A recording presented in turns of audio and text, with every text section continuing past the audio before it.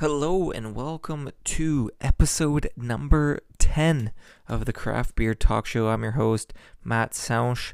Number 10, I guess that's a milestone. Not a large one, but it's something. I'm having a blast doing this, and I'm glad to be recording number 10. For those of you that don't know, this is a show obviously about craft beer, and from time to time, we dive into craft liquor. For those of you that are just listening for the first time, thank you and welcome. So recently, this is a delayed episode, so people won't be hearing this until Wednesday, July 8th. But recently it was Canada Day, and that's the reason for why this episode was delayed.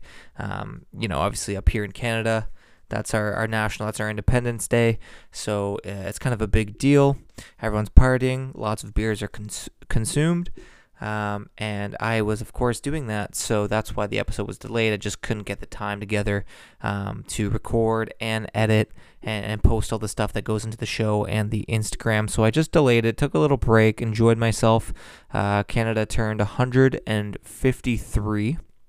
Now, the last time I recorded, I actually mentioned that I think I was going to do, I don't know if I mentioned specifically I was going to do a Canada Day episode, but I was going to do it with a guest that we've had on before, my good buddy Ryan Bond. Those plans fell through, and we're going to blame it on the Canada Day shenanigans. It just didn't work out, and I didn't want to leave you guys hanging for too long without an episode, but I do apologize for those that were looking forward to hearing Bond. He will be back in the show soon. We'll work something out because I know that people liked his enthusiasm on the last one. That was the double dry hopped IPA, I believe, with Collective Arts. So we'll get back on. He's a big craft beer guy, and he's got a bunch of beers that he's been trying and letting me know. I got to talk about them. So we'll get him back on. Maybe we'll do something a little bit more interesting.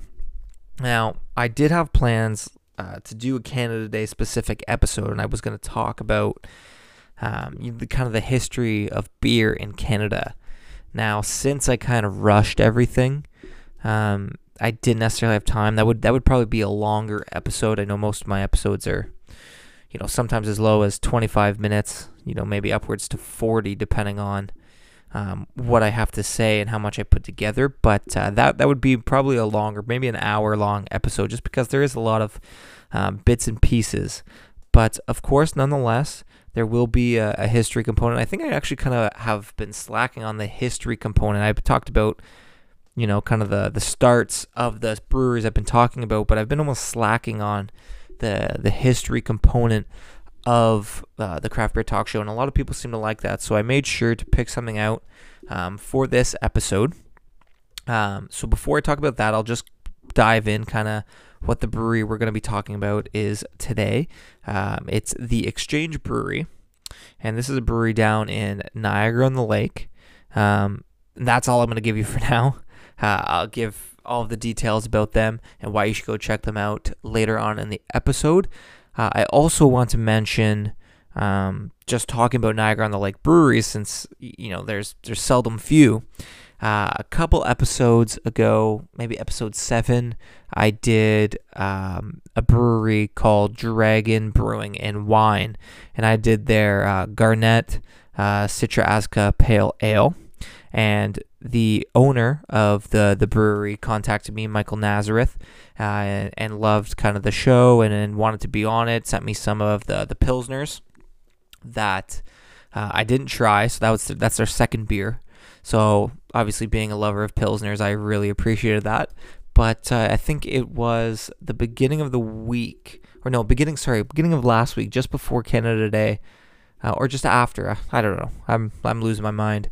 But Michael and I sat down and got to chat a little bit about his brewery, the ideas behind it, what's coming up, what's in store, the beers. I mentioned that the brewery is actually named after his son, so that's kind of a big deal. Talked about that. We talked about the wine component of his whole business, and then we also talked about when his brewery is actually going to open up. You can buy the beer in stores, but you actually can't visit the brewery, so that's big news, and that will all be revealed in the interview. I'm going to try and get that as an episode because we chatted for about half an hour or so, and I'll try to compile it all into one jam-packed episode, and you guys can listen to that. So that's pretty exciting. That's kind of all the housekeeping I have for today. So I'll dive in now to the main topic. So the main topic kind of stumbled upon me due to the beer we're trying today. It has quite a few different hops, strands of hops in the beer. So I thought to myself, hops is primarily, the flavoring component of a beer. Without hops in a beer, it's very sweet. Wort is very sweet. And I thought to myself, what were they using to flavor beers back in the day before hops? And I jumped online, as I usually do, and I found this website and this article written on it. So the website's called Bravo Alpha Initiative. Wow, looking at that definitely looks tough. Now, I believe it's a website potentially to do with the Army. I don't know if that's true at all. Please do not quote me on that. I'm just kind of looking. I've only read the article. I have it pulled up. Don't quote me on that. Maybe just disregard I even said it. But anyways, this is written by a gentleman named Dustin Canistorp, and it's basically before hops, exploring the flavorings used in ancient beers. And so I got into reading this article, and some of the stuff inside it is pretty interesting because nowadays, with the Bavarian Purity Act, it's simple, right? Like only water, barley, and hops, and then later on, yeast was added as the only four main ingredients that should go into beer. Of course, there's a lot of variations out there. Beer has gotten very complex over the years, which is almost a reflection, almost like a nod at our ancestors, our brewing ancestors, for what they used to use, because it's not far off from a lot of the things we use now. There's a lot of breweries experimenting, but beer itself dates back to at least 6,000 years. It's hard to really put. I've read books and stuff about who's the first to ever brew beer, this and that. Now, this necessarily isn't a history of hops and how it's developed. I'll do that on a different episode because that is a very interesting piece of beer history as well. But I'm just going to talk about the alternatives, what they used before hops came around. It didn't make an appearance, I think, until 77 A.D., when a guy by the name of Pliny the Elder wrote Naturalis Historia. Of course, the hops were probably used, much before then. This is just the first documented use of them. So thanks, Pliny, for making it, giving us a date, you could say. But, of course, hops is regional, and I'm sure there were different colonies and towns and little villages that were had an abundance of it back in the day. So let's talk about what they used. Now, first thing I'll talk about is something called Groot. And Groot was the primary seasoning mix for beer during the Middle Ages. So what is Groot? Well, Groot is a Low German for herbs. And in a typical batch of Groot, you would find things like rosemary, sage, something called bog myrtle. I didn't look that up, so I have no idea what that is. But you'd also find broom, wormwood, nettles, bergamot, and all kinds of stuff like that. Even sometimes ground ivy, not poison ivy. At least I don't think so. And ginger, and all those kinds of places. So it's almost like the natural land they used. They didn't have hops, so they needed something to put in it, and this is what they used. So how did Groot kind of fall off? You had this prime flavoring mix. This is basically what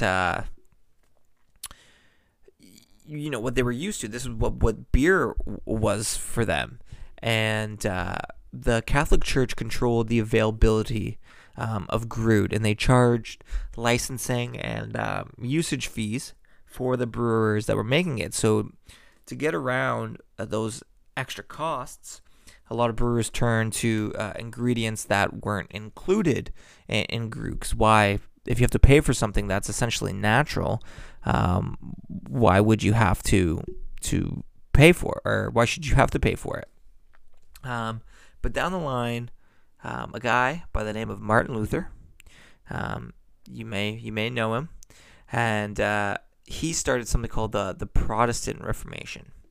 And unlike most of his modern Protestant descendants, Martin Luther, he enjoyed a beer, maybe two.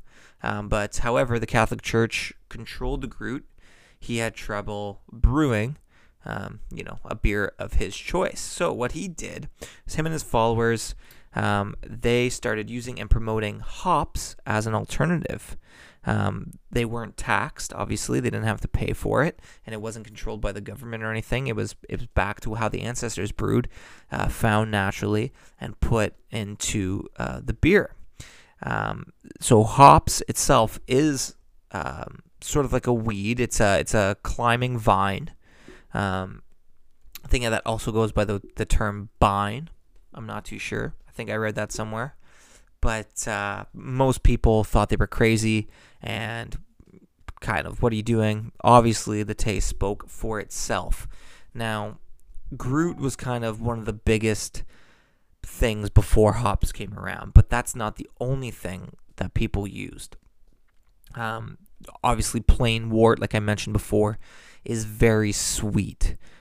Without hops adding that bitterness to it to kind of combat, it's very, very sweet. So if you're a home brewer and you're listening to this, and you're either bottling or maybe you're transferring, and if you spill some of that wort, or you get maybe a wort on your hands, or even on your brewing spoon, you can feel kind of the stickiness of it from those sugars that are being pulled from the grains. They're not kidding. It's sweet, very sweet. So other ingredients would be added. Juniper berries and the twigs were heavily used in Scandinavian countries, so Sweden, Norway, Finland, places like that. Also, wormwood was pretty popular, and I think I mentioned that before. Also, interestingly enough, horseradish. Now, in a weird way, this kind of makes sense to me, because horseradish, to me, does have that kind of really bitter, almost a little bit spicy taste to it. So I think that would actually make for a very interesting pint, something very sessional, of course. Now, Scottish breweries, they used a number of other ingredients, obviously depending on the style, and now they have a lot of their own particular styles. Heather was needed to make frosh, as was Sweet Gale, it says. I'm not too familiar with this, so bear with me. Maybe Google along with me. Meadow Sweet and gooseberries were used in the making of Grosette, which is a Scottish style of beer. And then also pine and spruce tips were used in other Scottish beers. And even seaweed showed up in the mix. Now, seaweed, I'm not a fan of seaweed, but it's another ingredient I can see just working from what I've tasted, because I've had seaweed on its own, and I know it's very popular in Asian communities, and I live next to I had a Korean neighbor, and she ate these as a snack, when we were kids, and obviously as a kid I was so blind to diversity, right? Like, you're used to, your granola bars or the whatever North American snacks that were probably ultimately much worse for you than seaweed. And I remember she had her package a seaweed snack, and she asked me if I wanted to try it, and I said, okay, I will try it, because she swore by it. She loved it, and so she gives me a piece, comes in sheets, and I just hated it. Now, of course, this is, as a kid, I had already made up my mind probably before trying it. I honestly don't think I've had a sheet like that. I have had, for example, like seaweed salad. My girlfriend loves seaweed salad. And sushi, obviously, use seaweed. And I'm still not the hugest fan, but I don't think I put up my nose to it as I did when I was a kid who, really just loved the plainest of things. So that's something maybe I could give a shot again. But bitterness, it wasn't always the main kind of component, right? We're talking about how sweet wort is, and you need that bitterness from the hops to combat and bring it down. But there were other additives that boosted the sweetness. Now, maybe you had something that did bring it down from the sugary wort. But of course, if you want something that's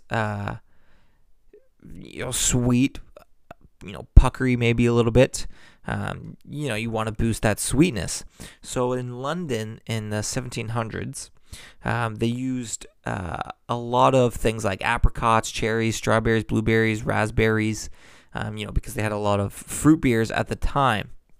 And they were also famous for a number of ingredients that we wouldn't expect, I guess, to see in beer at all today. Now, that's what this article says, but I actually have something to go against it, and the ingredients are peppercorns and tea. And I can't remember what brewery it is, and I wish I could, because I feel like I'm doing them an injustice, considering they're one of the many few that I've seen. But they actually made an Earl Grey beer, and it was okay. Nothing crazy, but that's to combat that statement there. They also use things like licorice and cloves. I actually think I would like a licorice beer. A lot of people don't like it whatsoever, but whatever. To each is their own.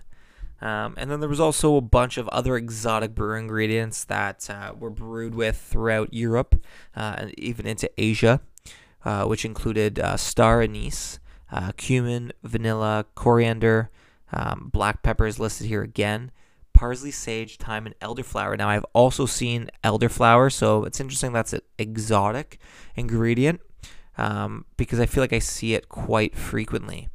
But ancient brewers, they would love to experiment, I think, as much as we do today. And, I think for a while there was so much plain beer. Now that craft has kind of broken into this massive thing, a lot of these craft brewers like to pay tribute to these ancient brewmasters, because they were as creative as some of the most creative brewers today. And I definitely think that's another cool part about brewing, and I think that's another thing that you should consider when getting into home brewing, because home brewing is the perfect time to experiment. You're obviously not getting paid. You're actually paying to make it. But you don't have any customers who are going to complain. You're not going to lose a bunch of money because people don't like your beer. But you might not like it, but hey, then you'll know. But I think it's also kind of a cool thing if you were to even look up a recipe online of ancient beer styles and be able to try it out and compare and see kind of what beer was like back in those days. This is hundreds of years ago. So it's kind of cool to take a walk back memory lane. And that kind of pretty much wraps up what I wanted to talk about. Now, if you come across any beers that have these ingredients that I've listed, especially the licorice, I would love to know. I could actually see there being like a licorice stout or a porter. or a lot of these herbs and spices. I would love to try out, especially if they were used as a highlight. A lot of breweries might kind of put it in there just as a hint, back of the palate type thing. But if you see any of these, or if you can even find a current day Groot, I would love to try that. That would be definitely very interesting. Or maybe I'll try to find one on my own and do an episode on it, and we kind of can revisit a more in-depth history of Groot. But then again, check out this website, Bravo Alpha Initiative, and Dustin Canistorp, Before Hops. It's a great article. It's a short read, so nothing too special. But if you want to maybe get a clearer picture, sometimes I don't talk too clear and I'm hard to understand. But if you want to clear it, read it for yourself, go take a look. But now I think it's time for us to dive in to today's beer. So the Exchange Brewery, like I mentioned, it's got a bunch of hops. So first, I believe we'll probably talk about the brewery itself. I'll give you the name of the beer in case you want to pause this right now and run back. It's called Throwback. Now, they don't really name their beers. They name them in terms of the style. Now, this one is different because it's called Throwback, but I'll give you an example. The Exchange Brewery, what they do is a numbering system, and they also do a symbol system. So why the numbers? So in connection to the brewery's building roots as Niagara's first telephone exchange, so we can get into the history. When I get into the history, then that might make a little bit more sense. Instead of naming the beers, they used numbers for their beers. The numbers provide insights to the beer's flavor profiles. The lower the numbers, the more approachable and sessionable. And then the higher the numbers, the more flavorful and intense. Now, I also believe they did say something along the lines, I don't know where I read it, but it's not on here that I'm reading, that they were actually numbered beers because that's how the Belgian monks, when they brewed beer, did it. So that's also kind of paying homage to our ancestors, like I mentioned with a lot of craft breweries. So that's very, very cool. So they got a wide range of beers. Now, the beer I'm tasting, for some reason, isn't on their website. I actually had to go and visit Untapped.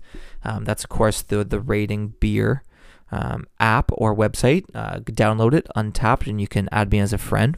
But I actually had to go there to get the stats for the beer.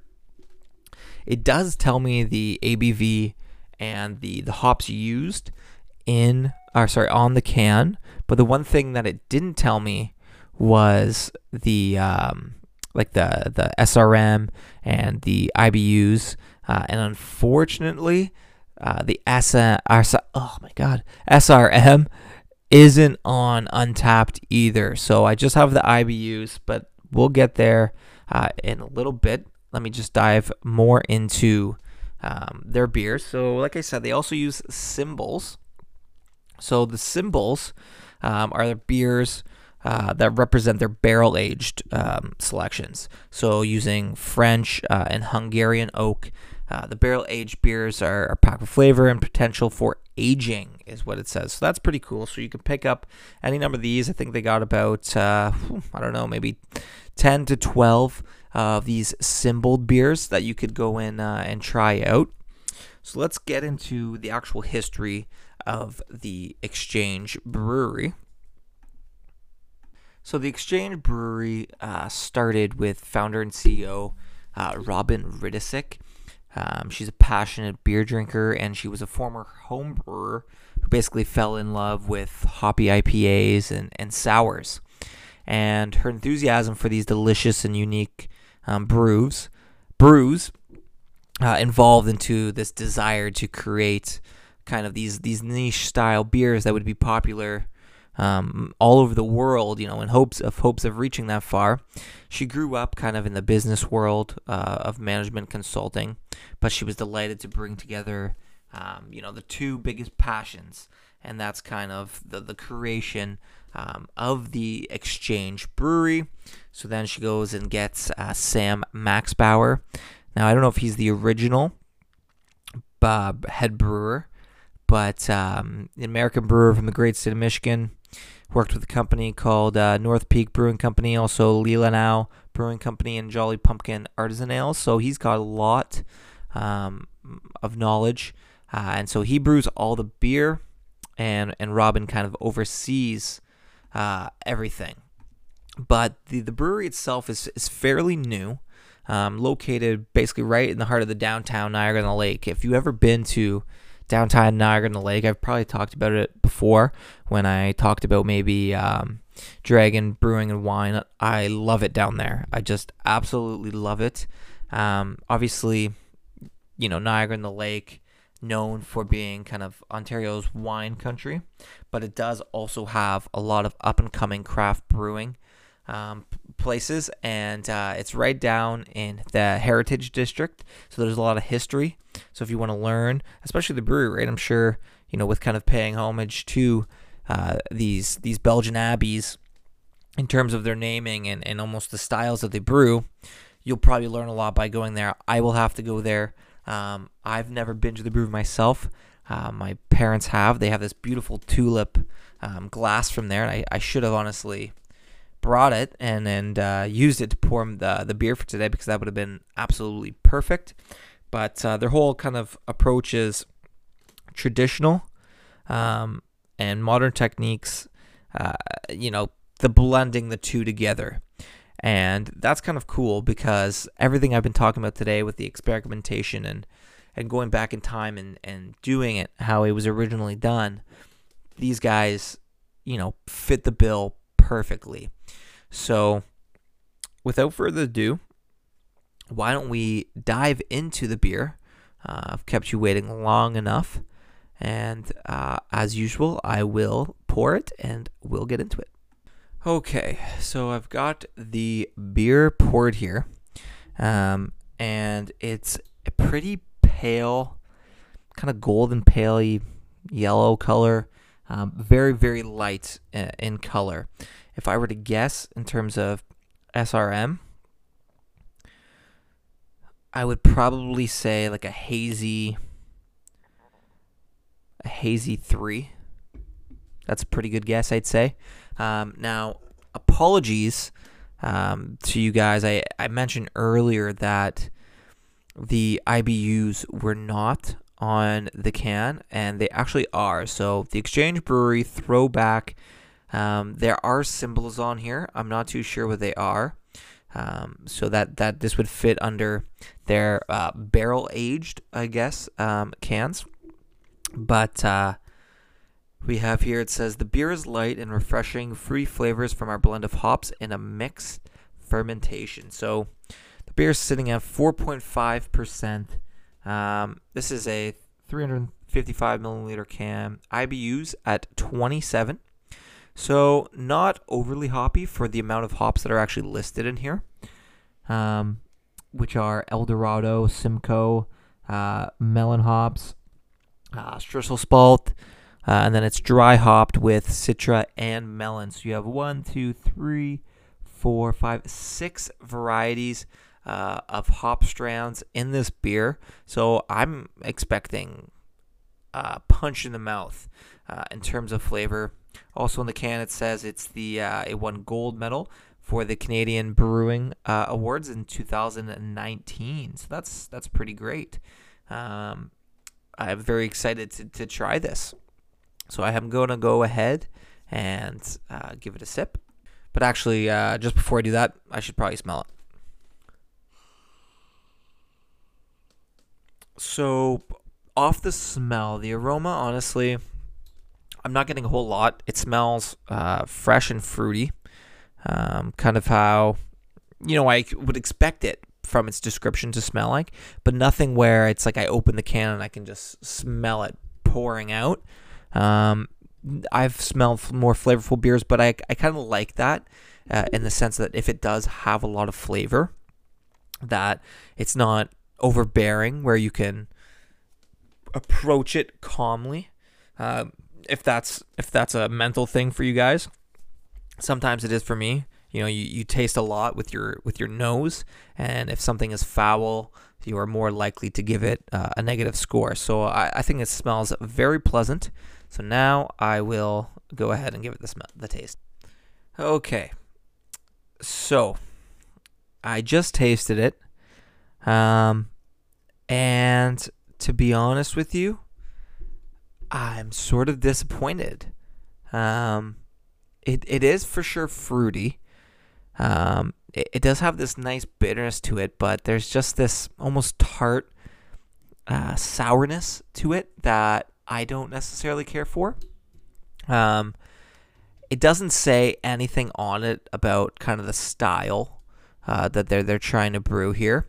Now, when I looked it up on Untappd, people were calling it a table beer. And for those of you that don't know what a table beer is, it's obviously not just a beer you put on table beer. It refers to like table wine, right? A beer that you put in on the table for everyone to have. And these beers are usually lower in ABV. They date back to much more ancient times in Belgium and France. And, kids from, the minimum of 6 years old would be drinking this wine. Now, of course, back then it was maybe 2%, and now they range up to a little bit more, like 4, maybe even 5%. Some beers, but basically it's everyone helps themselves, just like table wine. You put it on the table. It's supposed to be simple, nothing too over the top. Now, I don't see this really being a table beer, in my opinion. Now, Exchange Brewery themselves haven't necessarily called it a table beer. Other people are calling it a table beer. So, and there's no information on the website about it, but I'm going to give it another sip, and let's see.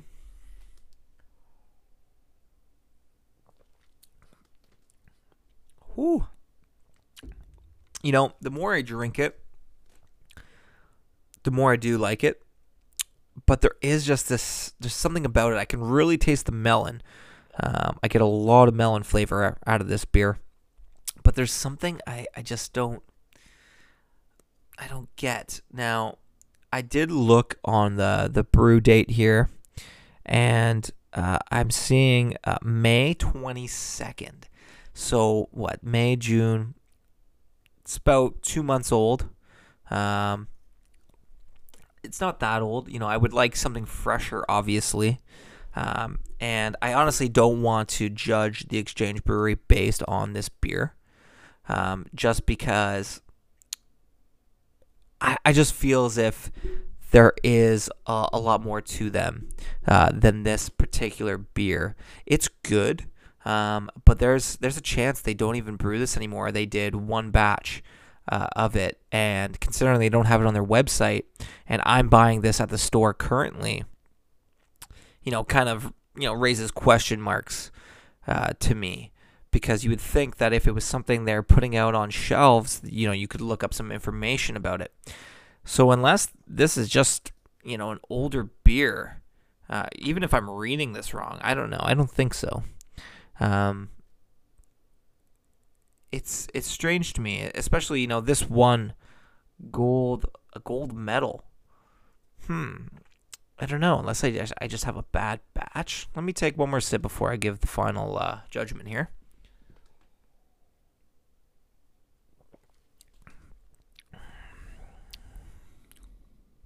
A lot of melon. A lot of melon.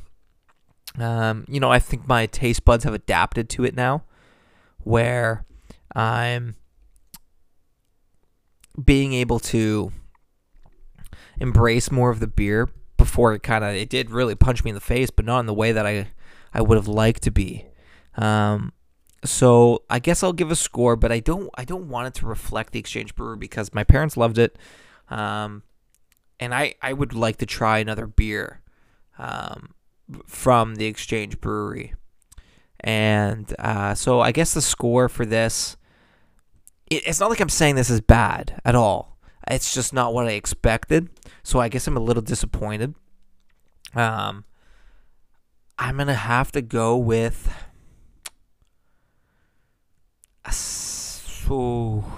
I'm having a tough time scoring this one, I'll be honest with you. You know, there's things I like about it in terms of, the aroma is mellow and pleasant. I do like the melon. It's pretty refreshing. There's a lot more melon in this than the Steam Whistle pint that had Melon Huel hops in it. So I do like how it has that melon. It's definitely refreshing. There's just something about it, and I just don't know if it's due to the date or what's going on. But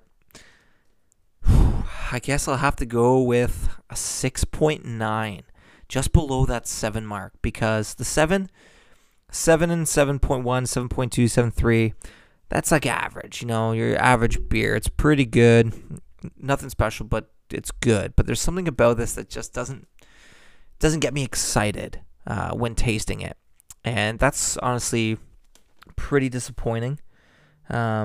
But I guess it is what it is. Hopefully I may be even able to chat with Exchange Brewery. And maybe there's a reason for why they kind of took it off their website. I'm not really too sure. But, damn, I'm upset with this one. I was pretty excited. I hate to leave things on a bitter note, but I guess we're gonna have to leave it on a little bitter note here. But this episode, like I said, will be up July 7th, and if you're wondering, there will be another episode on Friday, so things will continue as normal. And Friday, we actually have something interesting planned. We're gonna try a beer that differs from the styles that we normally try. So maybe if people were looking forward to me kind of expanding my horizons, episode 11 is going to be the time I do it. So you're not going to want to miss that. Other than that, check out the Exchange Brewery. I'm not knocking them by any sense in saying what I've said here or not liking the beer. I've heard great things. Yes, I am a little disappointed, but check them out. Follow them on Instagram. Follow me on Instagram at the Craft Beer Talk Show. Add me as a friend on Untapped. And until next time, cheers.